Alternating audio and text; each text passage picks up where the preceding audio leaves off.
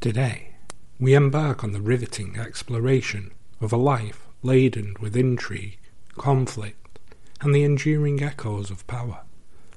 The legacy of Saddam Hussein and the tumultuous landscape of Iraq.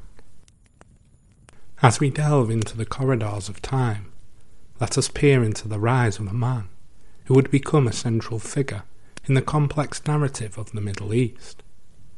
Saddam Hussein, a name that resonates with both fascination and dread, steered Iraq through an era marked by authoritarian rule, regional tensions, and global scrutiny. Our journey begins in the dusty streets of Tikrit, Saddam's birthplace, tracing the footsteps of a young man whose destiny would intertwine with the fates of a nation. From his early political ambition to the consolidation of power, we navigate through the intricate webs of alliances, betrayals, and the cunning strategies that propelled him to the summit of Iraqi leadership. But Saddam's story is not confined to the borders of Iraq. It reverberates globally. We examine the global landscape that set the stage for the Iran-Iraq War, the invasion of Kuwait, and the subsequent Gulf War that drew the world's attention. The consequences of these events, etched into the history books, continue to shape the geopolitical chessboard we navigate today.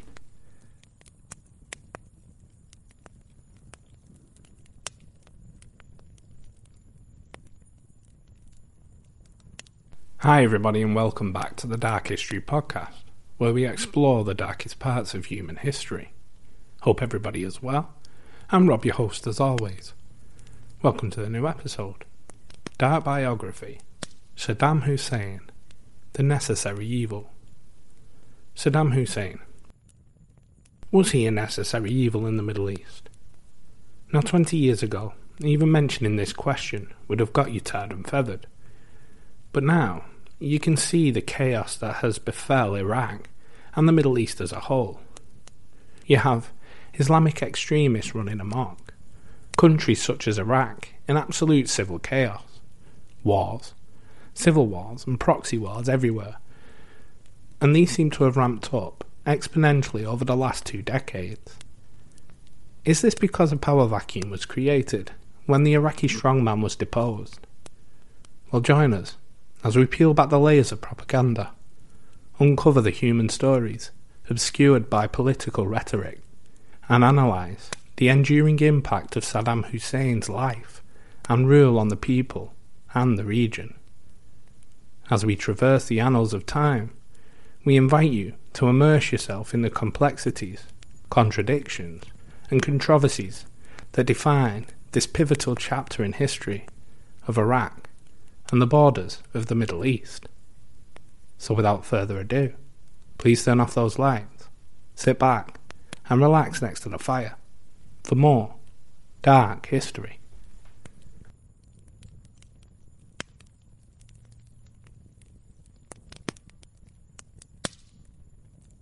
Saddam Hussein was born on April the 28th, 1937, in the dusty, sand-drenched streets of Tikrit, Iraq. His father, who was a shepherd, disappeared several months before Saddam was born.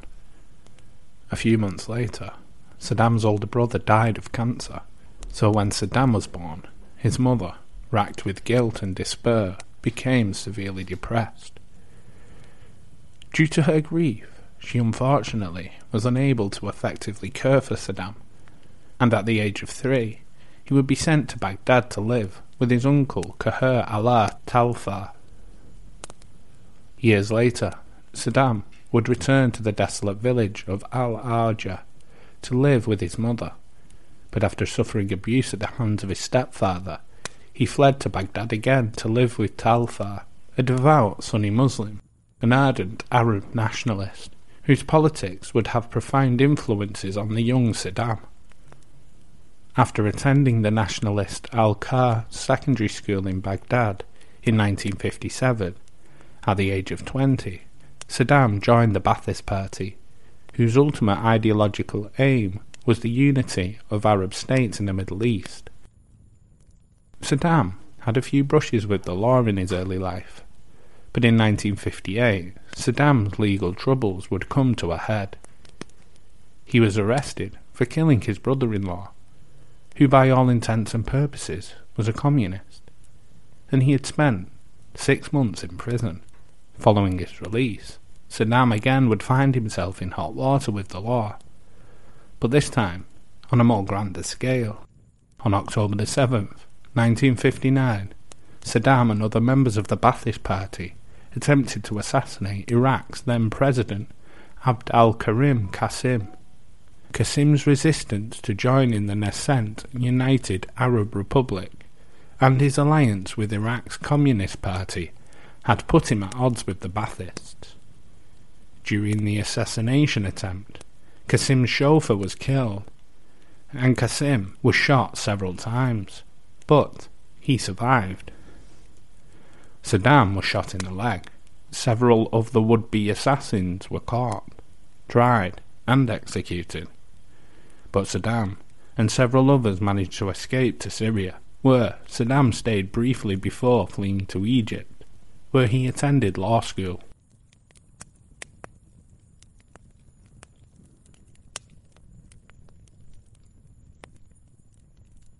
In 1963, when Qasim's government was overthrown in the so-called Ramadan Revolution, Saddam returned to Iraq, but he was arrested the following year as a result of infighting in the Ba'athist Party.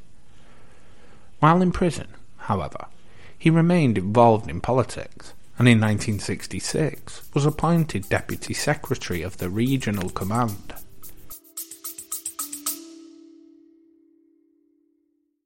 Bloody FM presents Hometown Ghost Stories, a paranormal podcast that investigates a new town every week, bringing you all the hauntings, from haunted houses to castles, bridges to asylums, wandering spirits to demons. Over 100 episodes covering different towns all over the world. Tune in to Hometown Ghost Stories live on YouTube every Tuesday night at 9 p.m. Eastern or on any podcast platform, and find out if your hometown is haunted. Shortly thereafter, he managed to escape prison, and in the years that followed, continued to strengthen his political power. In 1968, Saddam participated in a bloodless but successful Ba'athist coup that resulted in Ahmed Hassan al-Bakr becoming Iraq's president, and Saddam his deputy. During al-Bakr's presidency, Saddam proved himself to be an effective and progressive politician, albeit a decidedly ruthless one. He did much to modernise Iraq's infrastructure, industry and healthcare system, and he also raised social services, education and farming subsidies to levels unparalleled in other Arab countries in the region. He also nationalised Iraq's oil industry just before the energy crisis of 1973, which resulted in massive revenues for the nation. During that same time, Saddam helped develop Iraq's first chemical weapons program and, to guard it against coups, creating a powerful security apparatus which included both Ba'athist paramilitary groups and the People's Army, which frequently used torture, rape and assassination to achieve its goals. In 1979, when al-Bakr attempted to unite Iraq and Syria in a move that would have left Saddam effectively powerless, Saddam forced al-Bakr to resign, and on the 16th of July 1979, Saddam became president of Iraq.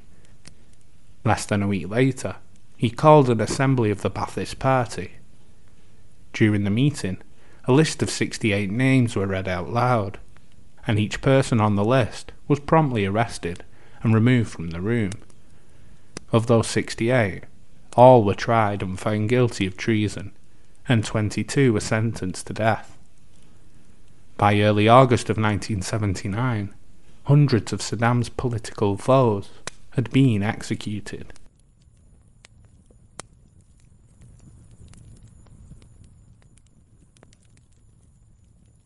The same year that Saddam ascended to the presidency, Ayatollah Khomeini led a successful Islamic revolution in Iraq's neighbour to the northeast, Iran.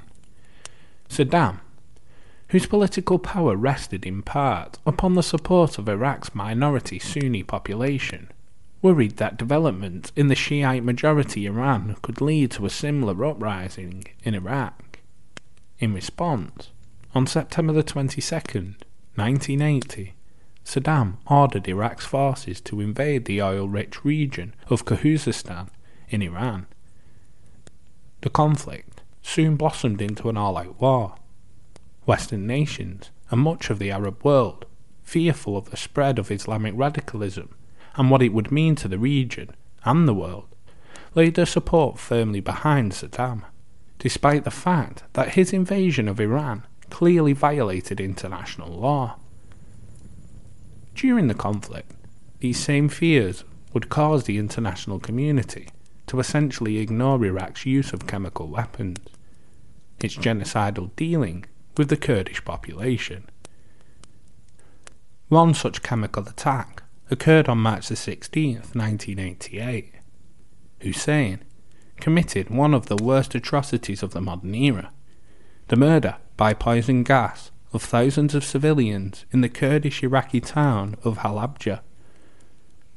As part of a genocidal campaign against the Kurds and other ethnic groups in northern Iraq, government forces spent 2 days shelling the city of Halabja with rockets, napalm, and incendiary gel that sticks to skin and causes terrible burns. On the second day, March the 16th, they suddenly changed tactics, attacking with aircraft. The Iraqi forces began to pepper the civilian parts of the city with canisters of chemical weapons, including mustard gas, and the nerve agents sarin, tabun, and VX. That day, some 3,500 to 5,000 people died within minutes, gasping and choking as their lungs filled with fluid. Some, hit with the nerve agent, would be left with painful convulsions and inevitably die through cardiac arrest or suffocation. Another 7,000 to 10,000 were injured, crippled, or suffered long-term health problems. On August the 20th, 1988, after years of intense conflict that had devolved into a bloody stalemate, which had left hundreds of thousands of dead on both sides, a ceasefire agreement was finally reached. Now, I know I've not really gone into details of the Iran-Iraq war here, but it really does deserve its own episode. So, I just sort of give you the gist of it, as it's a big part in Saddam's life.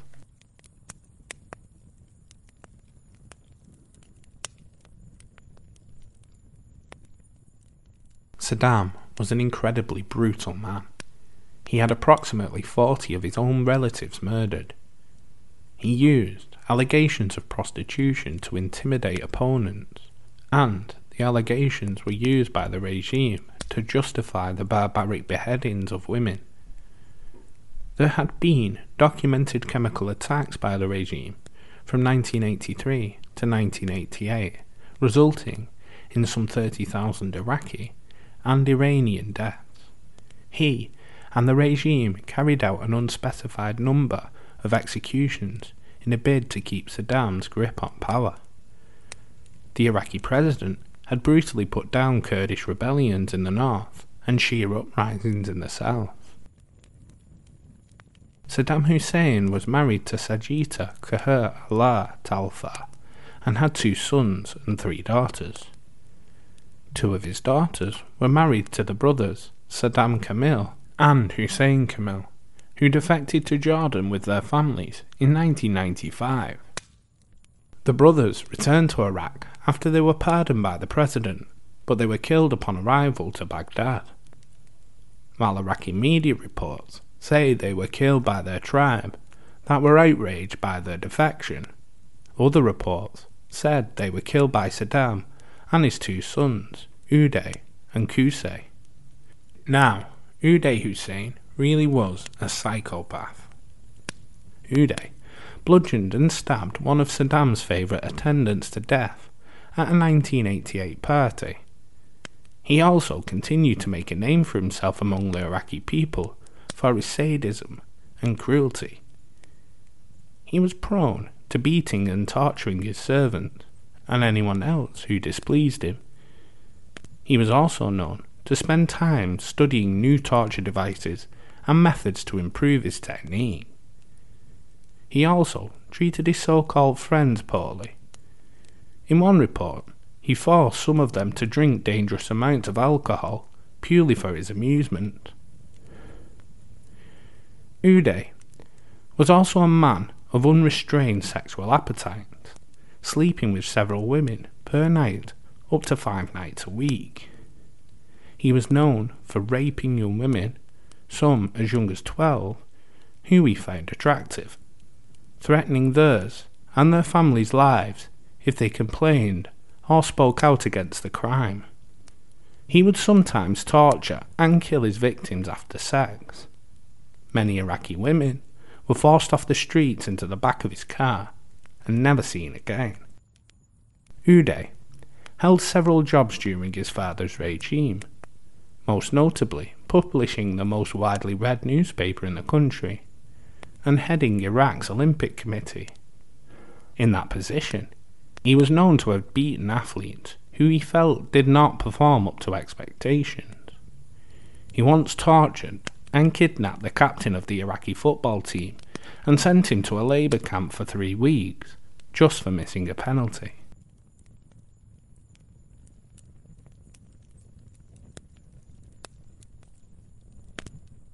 After that brief caveat, I'll get back to the story. In the aftermath of the conflict, seeking means of revitalising Iraq's war-ravaged economy and infrastructure, at the end of the 80s, Saddam turned his attention towards Iraq's wealthy neighbour, Kuwait. Using the justification that it was an historical part of Iraq, on August 2nd, 1990, Saddam ordered the invasion of Kuwait.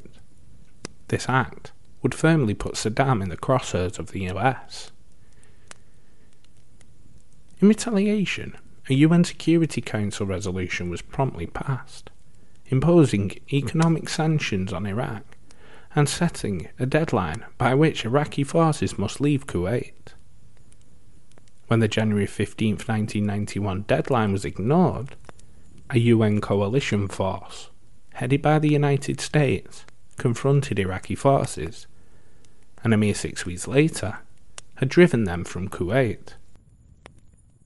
A ceasefire agreement was signed, the terms of which included Iraq dismantling its German chemical weapons programs.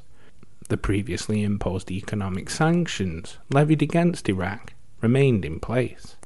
Despite this, the fact that his military had suffered a crushing defeat, Saddam claimed victory in the conflict.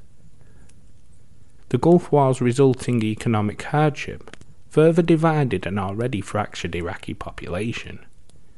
During the 1990s, various Shiite and Kurdish uprisings occurred, but the rest of the world, fearing another war, Kurdish independence in the case of Turkey, or the spreading of Islamic fundamentalism, did little or nothing to support these rebellions, and they were ultimately crushed by Saddam's increasingly repressive security forces. At the same time, Iraq remained under intense international scrutiny as well. In 1993, when Iraq forces violated a no-fly zone imposed by the United Nations, the United States launched damaging missile attacks on Baghdad. In 1998, further violations of the no-fly zone and Iraq's alleged continuation of its weapons program led to further missile strikes on Iraq, which would occur intermittently until February 2001.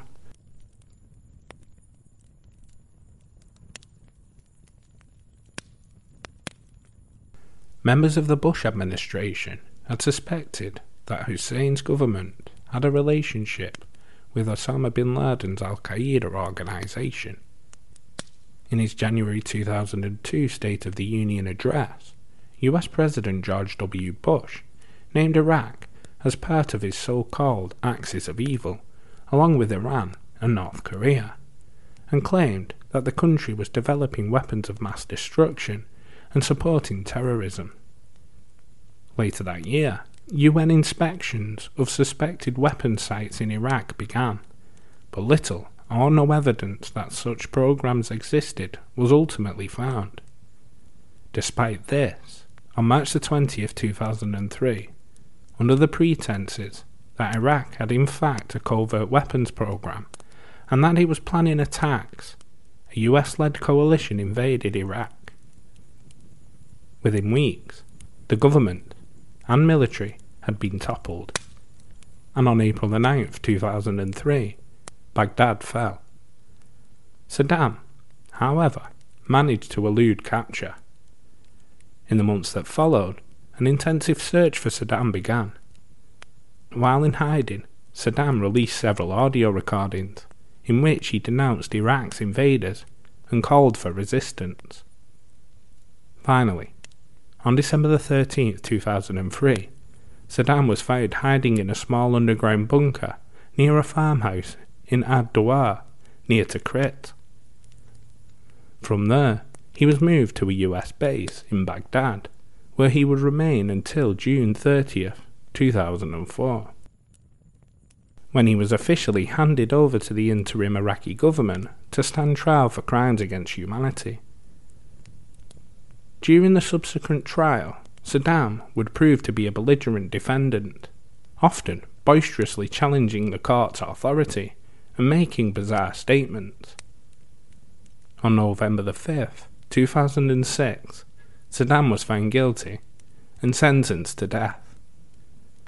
The sentence was appealed, but was ultimately upheld by the Court of Appeals.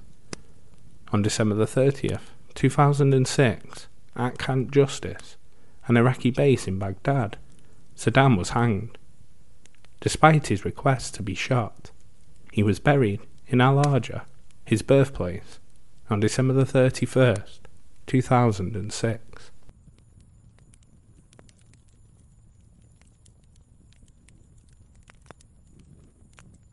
Thank you for taking the time out of your day to listen to this dark episode. Yeah, so Saddam Hussein, like I alluded to in the beginning of the episode, and in previous episodes, Iraq and the Middle East is in absolute chaos and a constant state of flux. The geopolitical landscape over the last 20 years has dramatically changed for the worse, and to me, it seems like there is one glaring thing that's missing, and that is Saddam Hussein, or somebody like that. As a spotty-faced teen, I remember the war in Iraq quite vividly. Paired with the war in Afghanistan, it was the first I could consciously remember. At the risk of showing my age, the wars in Yugoslavia, Bosnia, and the Chechen War don't really resonate with me, as I was too young to remember or understand. Now, as I said, I remember the war starting, the pictures of the shock and awe tactics of Bush and Blair pummeling Baghdad's military infrastructure, and the subsequent invasion and toppling of Saddam. Then, of course, the search, capture and execution of Saddam.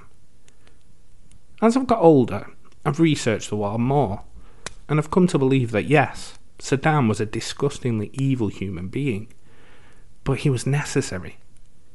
He kept the region in check. He kept extremism in check. And he kept Iran in its place. This is no offence to anybody living or regrettably dead that served their country bravely in this war, but I firmly believe that the invasion of Iraq was for oil. Not because of WMDs, not because of nuclear weapons, and not because he was helping terrorists. It was so we could have oil.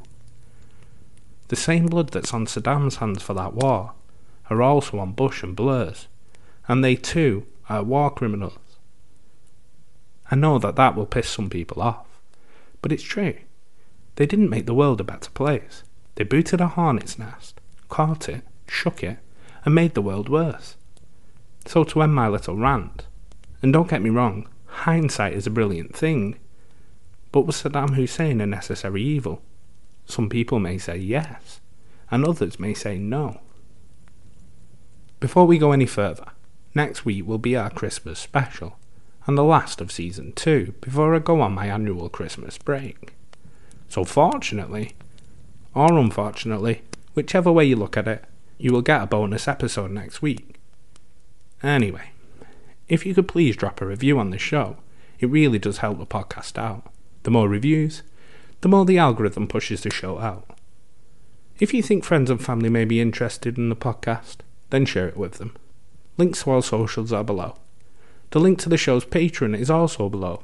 This is for people who want to support the channel, but you don't have to. But here's where you can find our other podcasts, This Week in History. This is a dive into the week's grisly, gruesome, or just random events throughout history. As always, if you've been listening for a while and not subscribed, please do it. In that way you never miss an episode. So with all that out the way, thank you again for listening. Join us next time for our next episode as we delve into another event and more dark history.